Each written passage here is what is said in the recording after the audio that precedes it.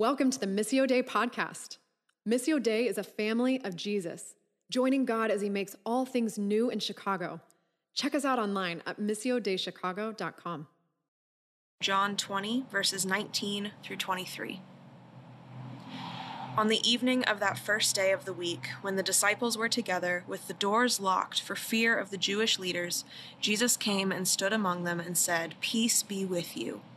After he said this, he showed them his hands and side. The disciples were overjoyed when they saw the Lord. Again, Jesus said, "Peace be with you. As the Father has sent me, I am sending you." And with that, he breathed on them and said, "Receive the Holy Spirit. If you forgive anyone's sins, their sins are forgiven. If you do not forgive them, they are not forgiven." Here we are. It is April something. It is the beginning of the 5th week since we've had shelter in place, and it is the 7th day after Easter. I don't know about you, but Easter this season just felt strange. There was something that made it really hard for me. I struggled to accept Easter for what it was. Our service was amazing online. There was tons of celebration stories from it, but there was just something off in which I did not want to accept Easter as it was. The first time I've never been able to gather with Christians on Easter. And I don't know if you've experienced that jarring tension last week where here we are, we're celebrating resurrection life. Jesus is alive. There's hope and there's newness and freshness and freedom. But at the same time, our death rates are rising. Our count of the coronavirus is at an all-time high. People are grieving lost ones and loved ones. People are isolated and lonely. And so there's this weird tension of this. And I found a lot of comfort in the passage Kat just read, because the disciples are locked in a room for fear. They are afraid, and they are one of the last disciples left. The embers of a movement are about to go out. And actually, Jesus is raised from the dead already. They heard stories from Mary and rumors that Jesus is alive. And I love that picture. It's so comforting to me because Jesus is alive and resurrected, and yet they are still locked and stuck in fear. Because resurrection, sometimes it takes time. Resurrection isn't always linear. These disciples, stuck in fear, filled with disillusionment. They are off the treadmill of ministry and they are in a place of grief. What if their teacher, friend comes back and retributes them with anger towards just abandoning them? What if the rumors are lies? What if he's not alive and they're filled with grief in their heart for both what they've done and losing their teacher? Have you ever been there? Have you ever been a place where you are paralyzed, stuck, stagnant, completely exhausted, completely overwhelmed by life? I think we all are somewhat in that place in this moment. So I want to look at this story and remind you, this context. Jesus has died. The Roman centurions were experts at crucifixions. They pierced his hands and they nailed his feet to the cross. They stabbed his side to confirm that he was dead. They put him in a tomb and guarded it to make sure no one would steal the body. And then Jesus, as Melissa taught last week, appeared to Mary and announced that it was him, not the gardener. And now the disciples are locked in this room for fear. They've locked themselves and they're terrified. Have you ever been there in that place, this place of loss and defeat? And I believe it's important in this series that we're starting this week, Fire by Night, Finding God in the Dark, that we put names to some of the darkness. We put names to some of the feelings that we're having and put words and language to it so we can learn from the disciples of old, the great cloud of witnesses, and learn how they found God in the dark. And we're going to start today as we continue the story of Easter with these disciples in the upper room.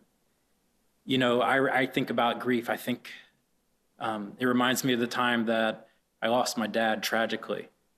He was at the age of 61.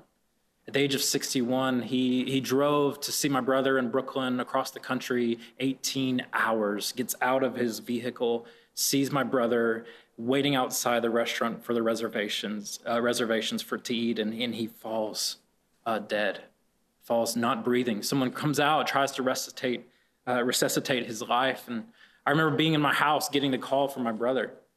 My dad's not well. He's not breathing. He's not moving, not responding. And I remember being locked in that room, my heart being locked, this place of fear, this place of grief, these emotions of what do I do? It was the third Sunday of our launch at Missio Dei, Lincoln Square. I needed someone to make decisions for me because my brain was foggy, and I ended up flying to New York and saw my dad right before he passed. And I think all of us know those different feelings of grief. But what Jesus does as he stands in the middle of this room filled with fear, maybe even panic and grief and disappointment, is he comes to transform our grief. He comes to still and comfort our fears. He comes to be with us in the midst of what we're going through as a country right now. You know, this time, it's so scary. We're all struggling. And we need Jesus to come into our midst and stand, just like he did with those disciples, and stand in the middle of our rooms of fear. We need him to stand in the middle of our hearts. Jesus, I love this picture. He intrudes into this moment and intrudes on their fear. We don't know how he gets in. It doesn't really say, but we can tell it was either miraculous or it was definitely at ease, an easy thing for him. And when he intrudes into this place, he says, "Peace be with you." I love those lines, these moments where these disciples were probably terrified of what they were going to hear from the one they betrayed. And he could have said, "Where were you? Why did you leave me at the cross? You abandoned me. You betrayed me. You humiliated me." And yet he looks at them and says, "Peace be with you." In the very next line, he shows them his hands and his side where his side was ruptured to prove his death. And he says, hey, peace be with you. Check out my wounds. And those lines are meant to go together, not separated, that Jesus is here announcing, saying, hey, listen, peace, but death, I went through it. I experienced it. I was humiliated. I was betrayed, but peace. You see, a lot of us in this season, we want to either minimize what's happening or deny what's happening. We blame God, or we even blame ourselves for things that we do in the midst of how we respond in this moment. But Jesus comes and shows us, we don't have to deny or minimize. We can have peace. And some of us need to hear and accept the fact there's peace. Others of us are just going, hey, this is no big deal. We're going to get through this. It's nothing. Let's just skip over Good Friday. Let's skip over Holy Saturday and go straight to Easter. And some of you need to hear, no, agony and suffering is real. It is here. Peace be with you. Hey, check out my wounds. And this is what Easter people believe. This is what resurrection people believe, that Easter makes the most sense in the darkest days, that there is, I believe, the resurrection is real. I believe the resurrection happened. It is not the end of the story. So, is there anyone here this morning who is lonely, who is in their house alone? You need to hear peace be with you. Is there anyone who's locked in the house with these little coworkers that just won't go anywhere else? Peace be with you. Anyone here, maybe you're fearful of a job loss, or there is job loss. There's lack of employment and fear and panic about money. Peace be with you. Some of you are quarantined with noisy eaters. Peace be with you. We need to hear these words. Peace be with you. I've taught this passage in the past, and I like to pull out that word peace and how in Hebrew it means shalom. It's the word Jesus would have used.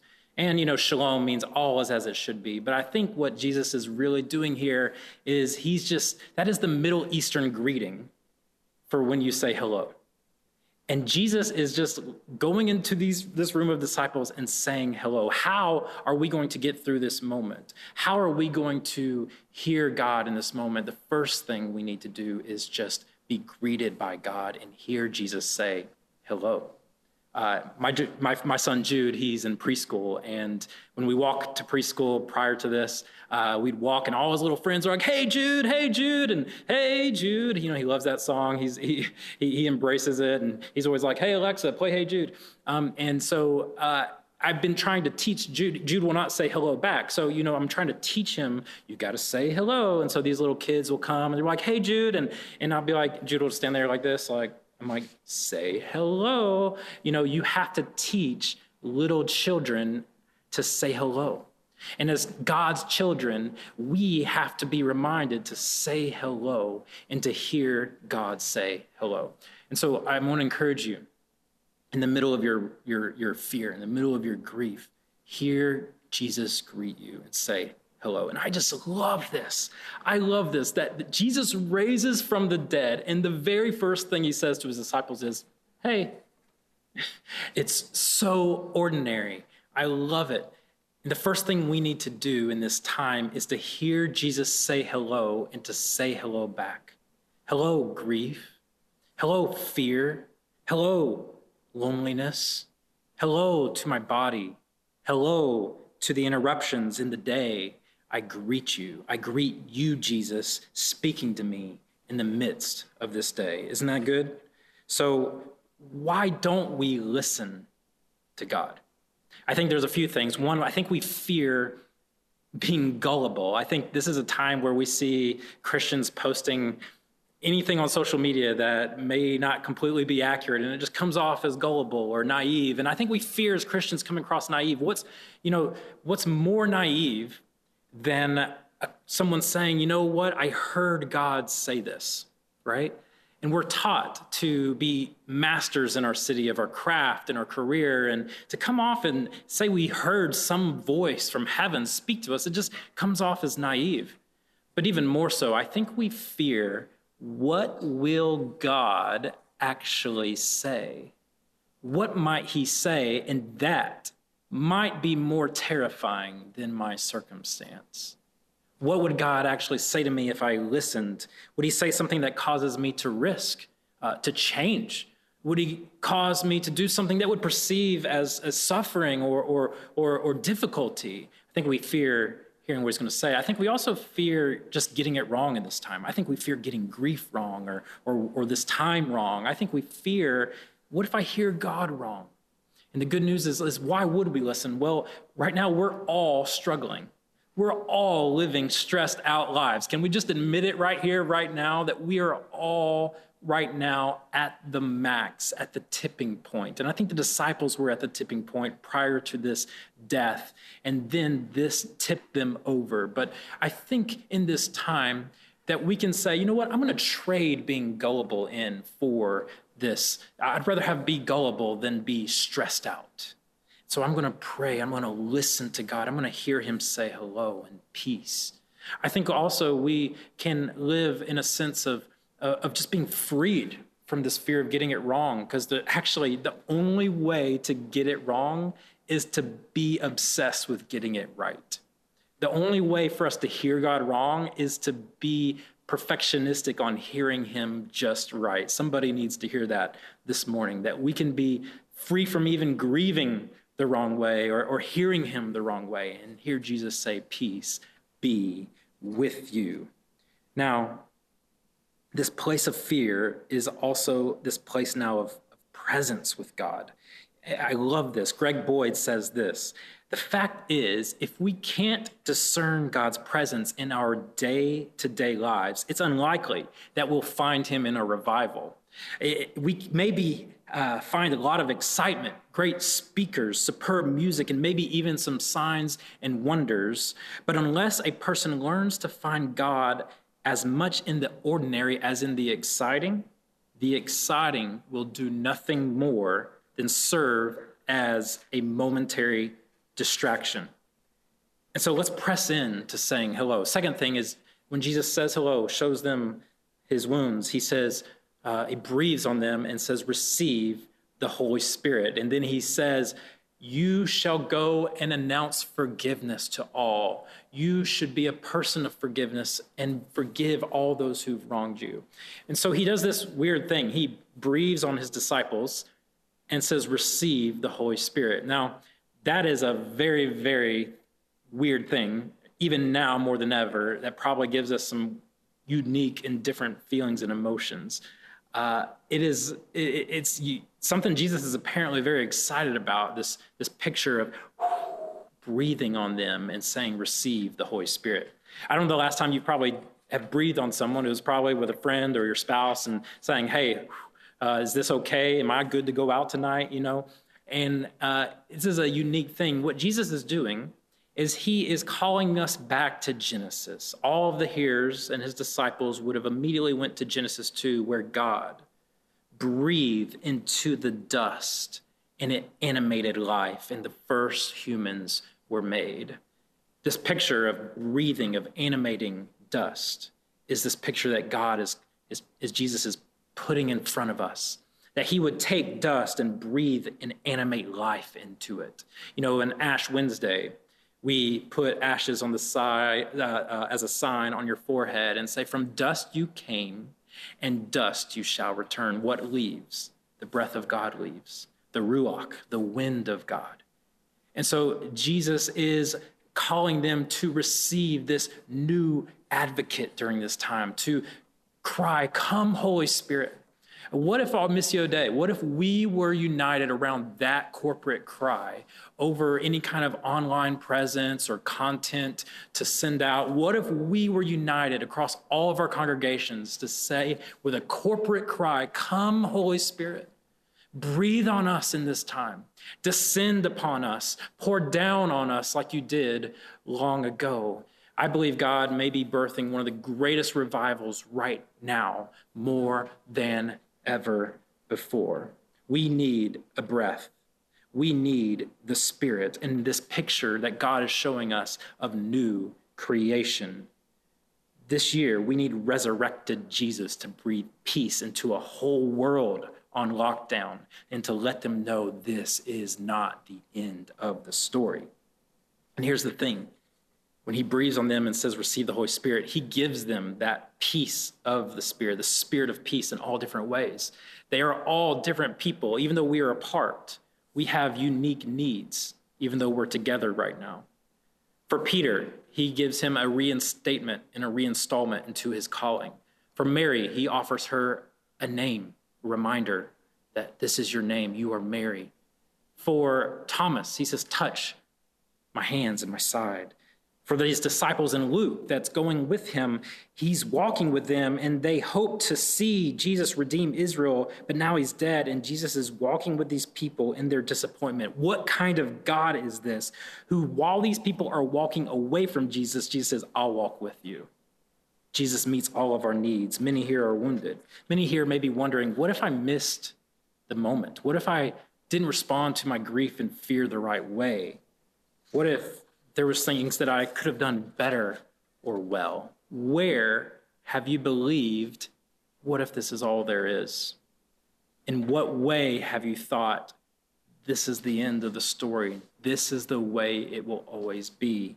Maybe you're here and there's a black hole, a black hole of guilt for maybe how you've treated other people in the midst of this time.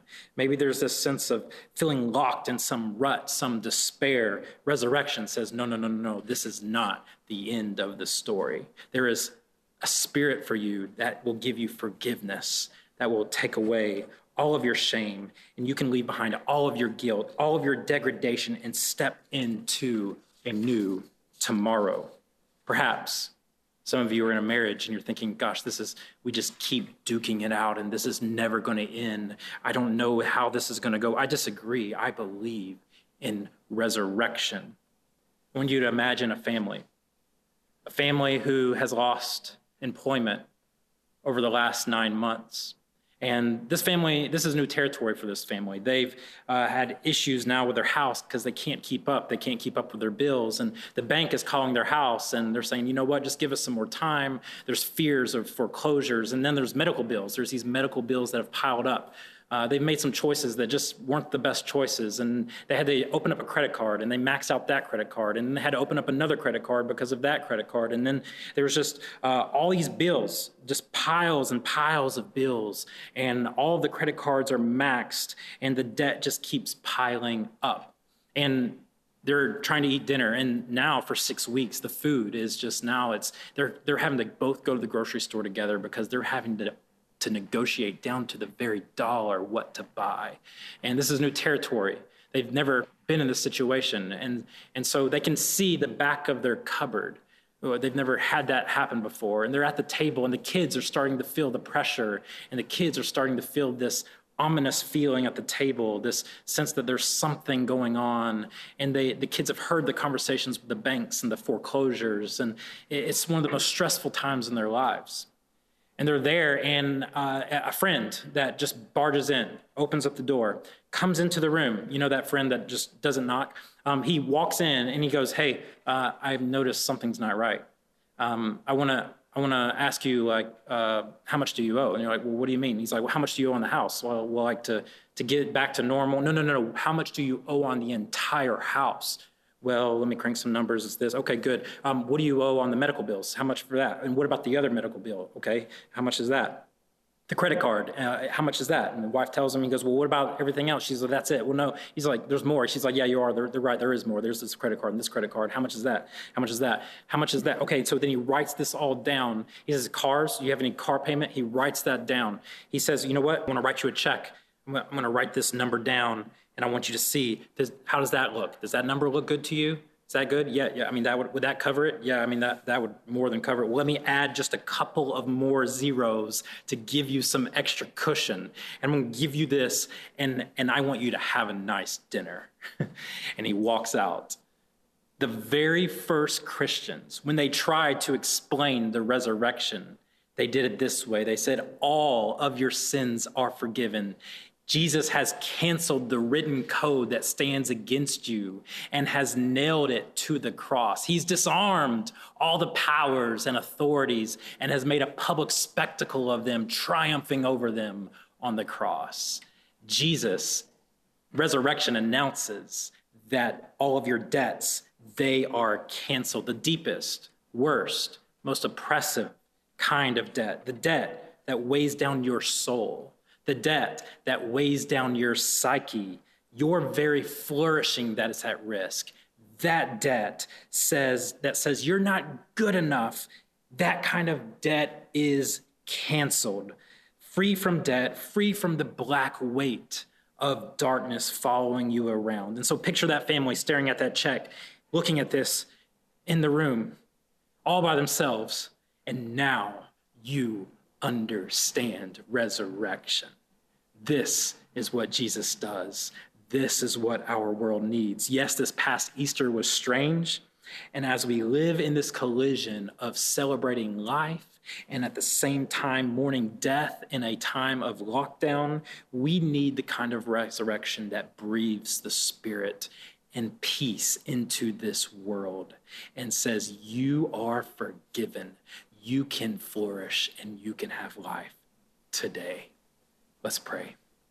As we pray, I just want to ask wherever you are to stand with me, to stand up in your rooms or wherever you are watching this, just to stand and close your eyes for a moment and open up your hands. I know that's something unique. I know some of you probably still aren't standing, but I just want to encourage you to take the step of faith to stand with me right now in a posture of receiving. Open hands are a posture of receiving. And would you just pray, Holy Spirit, come. Holy Spirit, come. Come into this place. Would you take my life? Would you breathe peace into my fear? Would you speak to me? And I just want to speak to a couple of you. One, I want to pray for those who just need the peace of Jesus afresh today. We at Missio Dei believe Jesus is here and that wherever his name is proclaimed, darkness flees.